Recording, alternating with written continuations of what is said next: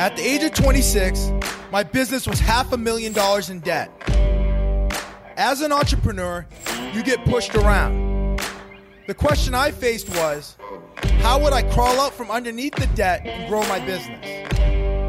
The exciting part is, I have a multi-million-dollar business now. But the truth is, there is no perfect entrepreneur. Join me and follow along as I share with you the mindset and business strategies needed to grow any company. My name is Oliver Fernandez.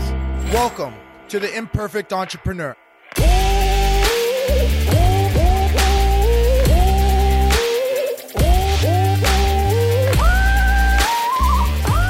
are you? This is Oliver Fernandez with The Imperfect Entrepreneur, and I'm excited to talk about being overwhelmed in the business. This past week was absolutely crazy for me.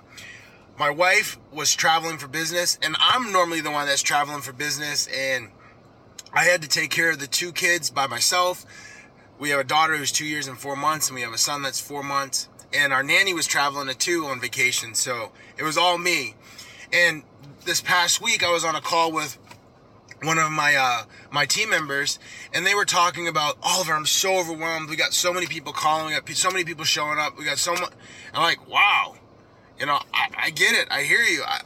She's like, I don't know how to do everything that I need to do. I don't know how to do my training. I don't know how to get this done. Would you have any thing that can help me? Do you have any ideas? Do you have any strategies? Do you have any tactics that can help me get past this feeling of overwhelm and just having not even just the feeling of overwhelm, but actually being overwhelmed and having so much stuff to get done that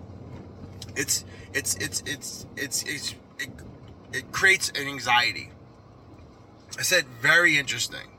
And trust me, I understand the feeling of overwhelm. I told her this previous story about my wife traveling, telling her that, we got the two kids, telling her that there's always so many projects that are getting thrown onto my plate. There's things that I'm holding myself accountable to. There's things that business is holding me accountable to. There's things that my clients are holding me accountable to. There's so many things that I'm getting pulled in so many different directions. So I totally get it. Totally understand it. And the one thing that we can all control is how we respond to it. So I threw out the suggestion, like last year we had implemented a minimum charge that goes throughout the organization. And we've maintained that minimum charge, but some of our team members haven't been fully implementing it. And this needs to go across the board. I don't care if it's like cash and carry. I don't care if it's someone that we know. I don't care if it's it needs to go across the board. And the reason why we need to put it across the board is because though everything takes so much time. Everything takes time. And when those situations are popping up, oftentimes it's the people that want that $500 thing or that $700 thing or that $1,200 thing that actually consume the majority of our time, and they want this and that, and they're not happy with the color once it comes in, and it's just like so much back and forth, and there's no reward for it because we can't add more team members with that sale. We can't build more into our team. We can't really even incentivize our team with that, because it's like even if the person got all of that, it still doesn't provide for the tomorrow and the day after and the day after. So we got to have limits to our organization, and it allows us to elevate. So when we increase that flow, because that's what I also told her, is that in the beginning, we need to increase the flow. I'd rather be in a position of choking on the flow than not having enough flow. And we promised ourselves this last year. We said, we will never be in a position again when our subcontractors are coming to us and saying, hey, we need more work. We're always going to have more than enough work to continue to feed those people. So what does that mean? Well, we got to turn on the flow, and we have turned on the flow. Now we have the deals and the leads coming through. Now it's time to continue to elevate. So now if the leads that are coming through are now starting to overwhelm the existing capacity of our estimating team, we now need to continue to elevate our prices, as well as bring on new team members. But the only way we can afford to bring on new team members is if we are elevating our prices. That's going to allow us to take on a $50,000 to $75,000 to $100,000 employee right here, right now, because our prices are allowing us to be able to provide for that person. We can't take on that type of employee if we're not charging enough, or we're taking on all these small jobs that are not really helping us get to the result that we want to get to. And she was like, hey, Oliver, you know what? I know there was some resistance when we initially rolled this out. We're like, how can we charge a client $2,500 when the job is really $1,200? But now I see exactly what you were talking about. I see it. And the reason I see it is because now it's so overwhelming, and the level of detail and the requirements that we hold ourselves to so that we get the jobs right is the same whether it's a tiny job or a really big job. The really big jobs allow us to build our team up. The really big jobs allow us to continue to add team members so that we can actually even handle the smaller projects, you know? Like you can only do so much, and if those large projects help provide the team members, whereas those small projects, man, they just overwhelm you, and you're literally sprinting from one thing to the next thing to the next thing to the next thing. So the team totally related to it. They understood it now, specifically because they're now seeing how the flow, it could help alleviate some of the flow. It could help elevate the team as a whole.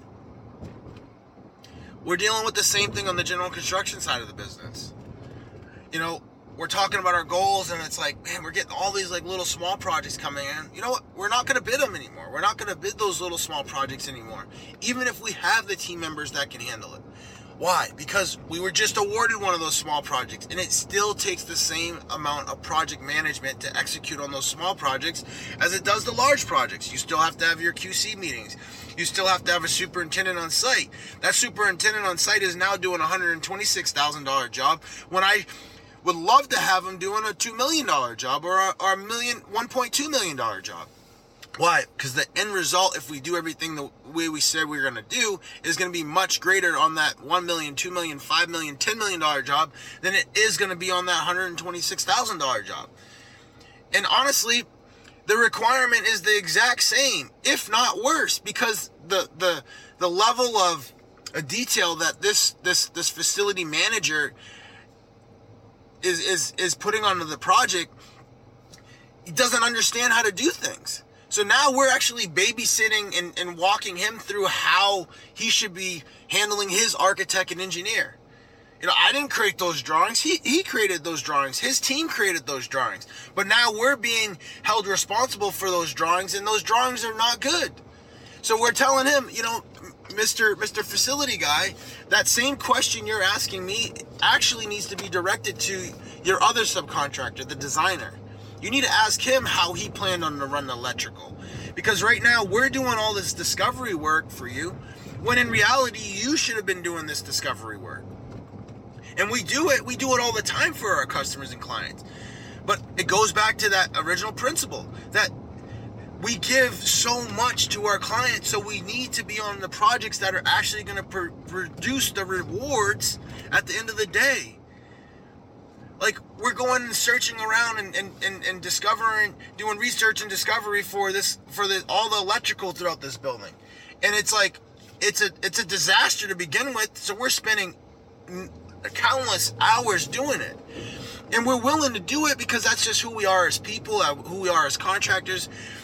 It serves our mission, but at the end of the day, we need to make sure we're going after projects that are going to provide the end result that we're looking for, because that is also one of our core values, is results oriented.